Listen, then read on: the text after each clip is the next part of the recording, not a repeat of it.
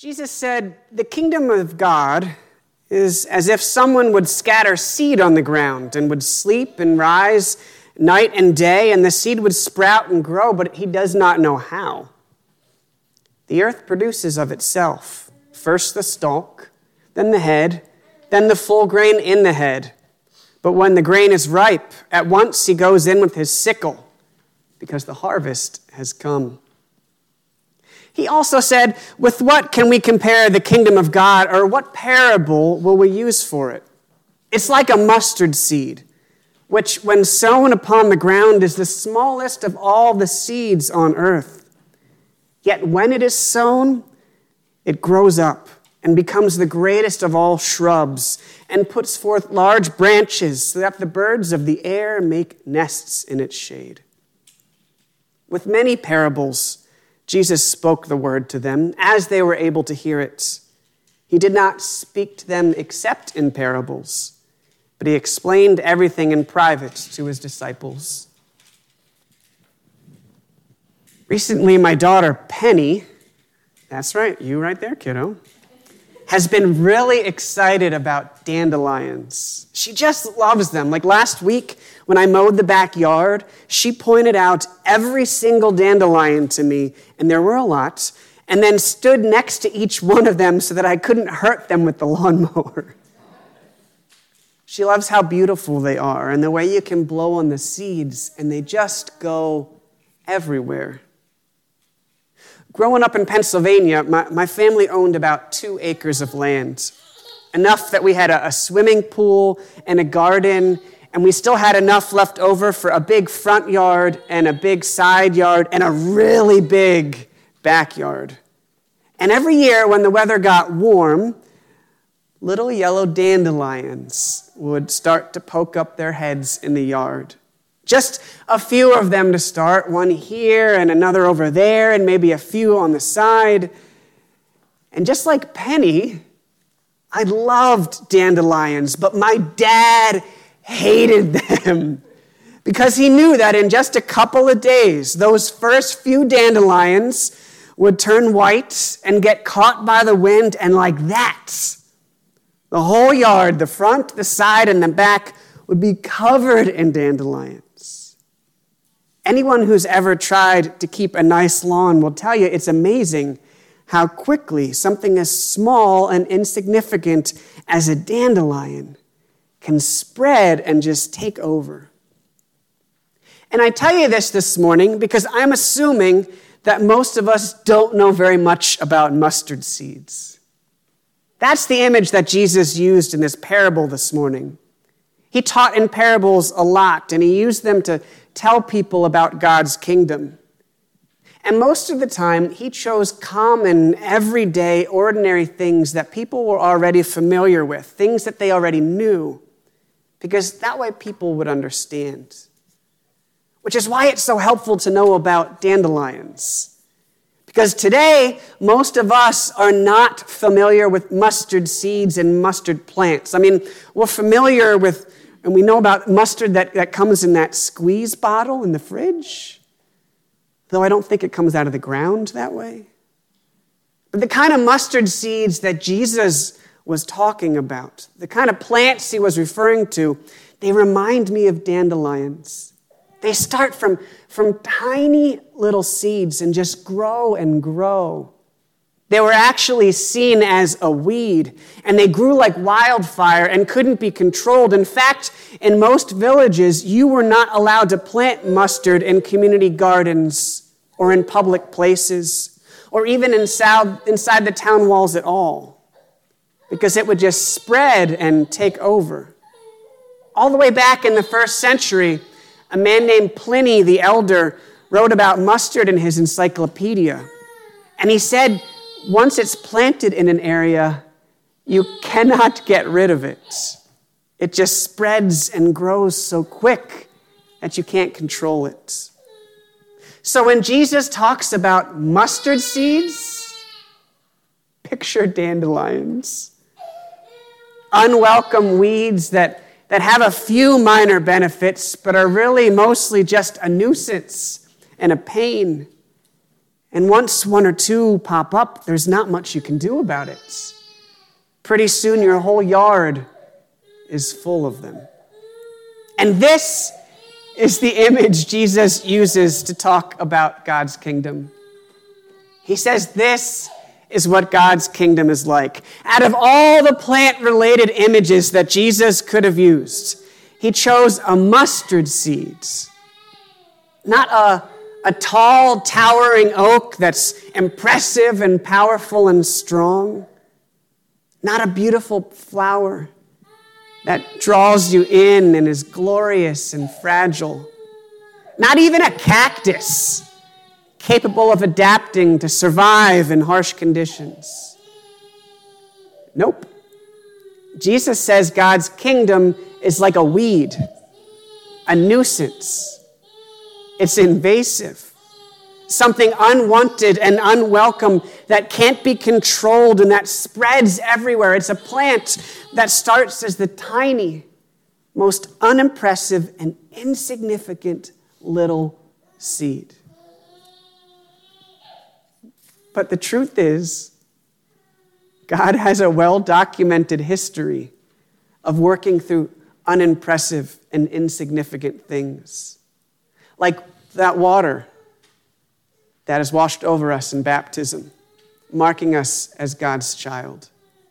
Like wine and bread, which sustains us in communion, bringing us God's grace anew. Or like David, who in our reading this morning became a king. At this time, the Israelites already had a king, a man named Saul, but he had done evil things and turned away from God. So now God was looking for a new king, someone who would watch over the people and do what was right. And so God told the prophet Samuel to go to meet a man named Jesse because God had chosen one of Jesse's sons to become the new king. Samuel had Jesse bring all of his sons outside, and all of them are standing in a line, and he saw the oldest son named Eliab, who was strong and tall and impressive, and Samuel thought, wow, this has got to be the guy. But God said, no, not him. I know he's impressive, but I don't see people the way you do. I don't care about outward appearances. I care what's in someone's heart. So Samuel moved on to the next one. This has got to be the one. But no, not him either. And he moved on to the next and the next and the next, and by the time he reached the end, God had not chosen any of them to be the new king. And eventually, Jesse admitted that he did have one more son, his youngest, but he didn't count. He wasn't important. He was out taking care of the sheep. They haven't even bothered to invite him. He was so insignificant and unimpressive that he was an afterthought. His dad didn't even want him around when a fancy guest came to visit. But he's the one that God named king.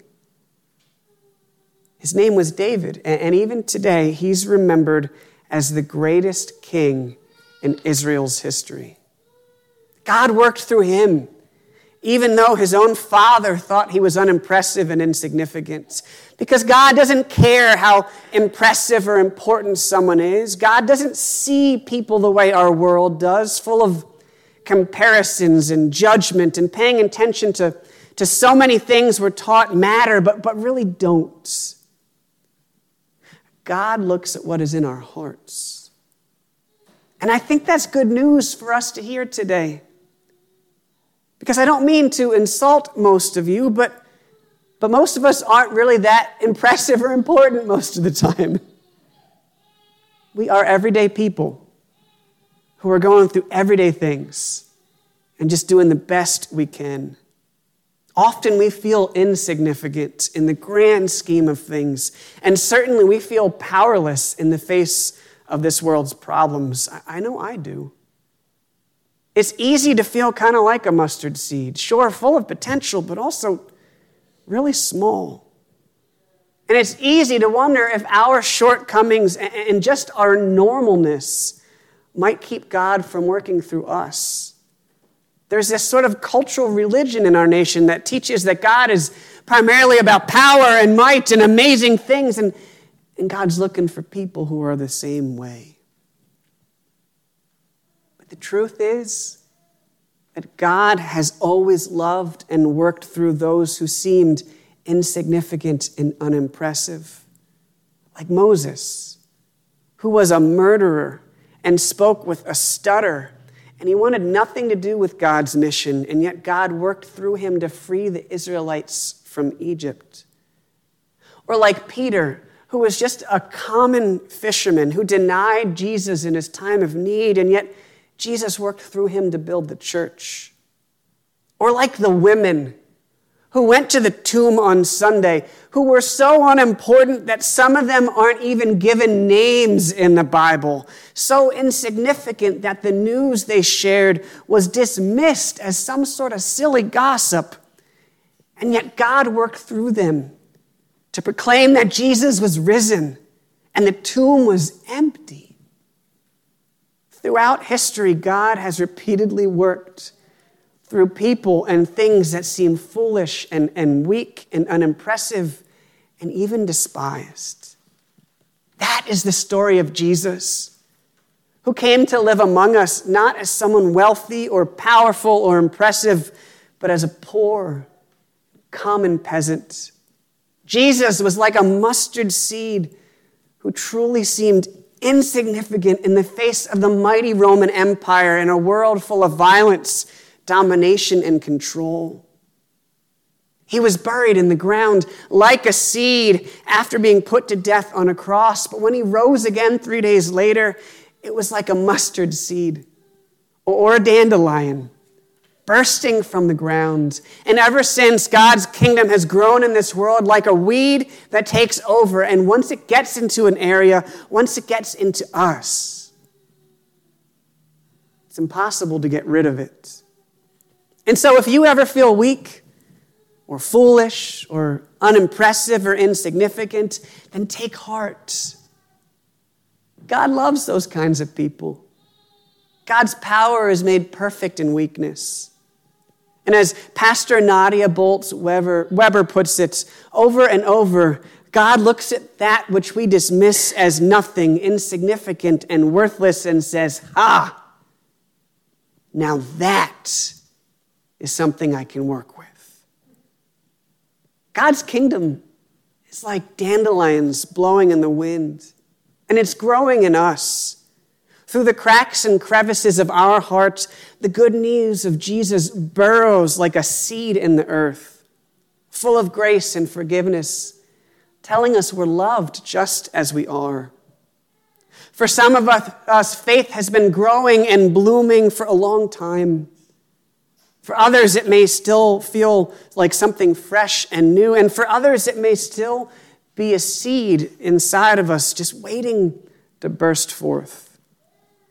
But this parable proclaims that the kingdom will grow inside of us until we are transformed, until we're taken over, and God will work through us to help spread this kingdom to other people and throughout the world. And that won't always seem very impressive. Not many of us are going to become rulers or lead God's people out of exile or do anything that seems very miraculous. But perhaps the most miraculous thing of all is that God will work through us in ordinary ways, through our ordinary lives, at home, at work, online, at school. And through our steady, everyday faithfulness, more seeds will be planted and God's kingdom will grow. The truth is that as unlikely as it may sometimes feel, we are God's dandelions, blown by the wind of God's Spirit. And God will not stop working through us ordinary, everyday people until the kingdom has taken over everything. The front yard, the side yard, and even the back. Amen.